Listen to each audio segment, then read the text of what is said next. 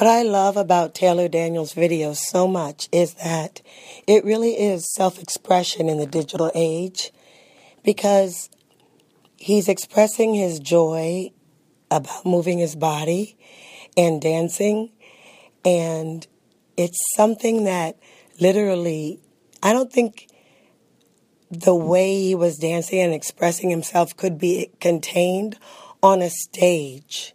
It's actually bigger than a stage. And for him to do it outside on a bench like Gene Kelly or Fred Astaire, those leaps, those legs, I just don't feel like, that joy that was expressed was so overwhelming, and it was captured, digitized, and it came through my little iPhone, and I felt it. And I also felt what it was like to be 21 and in perfect health. And I just want to say that I felt that the video captured the essence of the purpose of the class that I'm teaching, acting in the digital age. Please excuse my voice. I'm sick. So is Taylor, incidentally.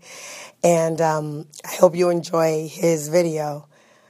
The whole reason that I created this class was to create an authentic container for who you are in the real world as an artist in cyberspace.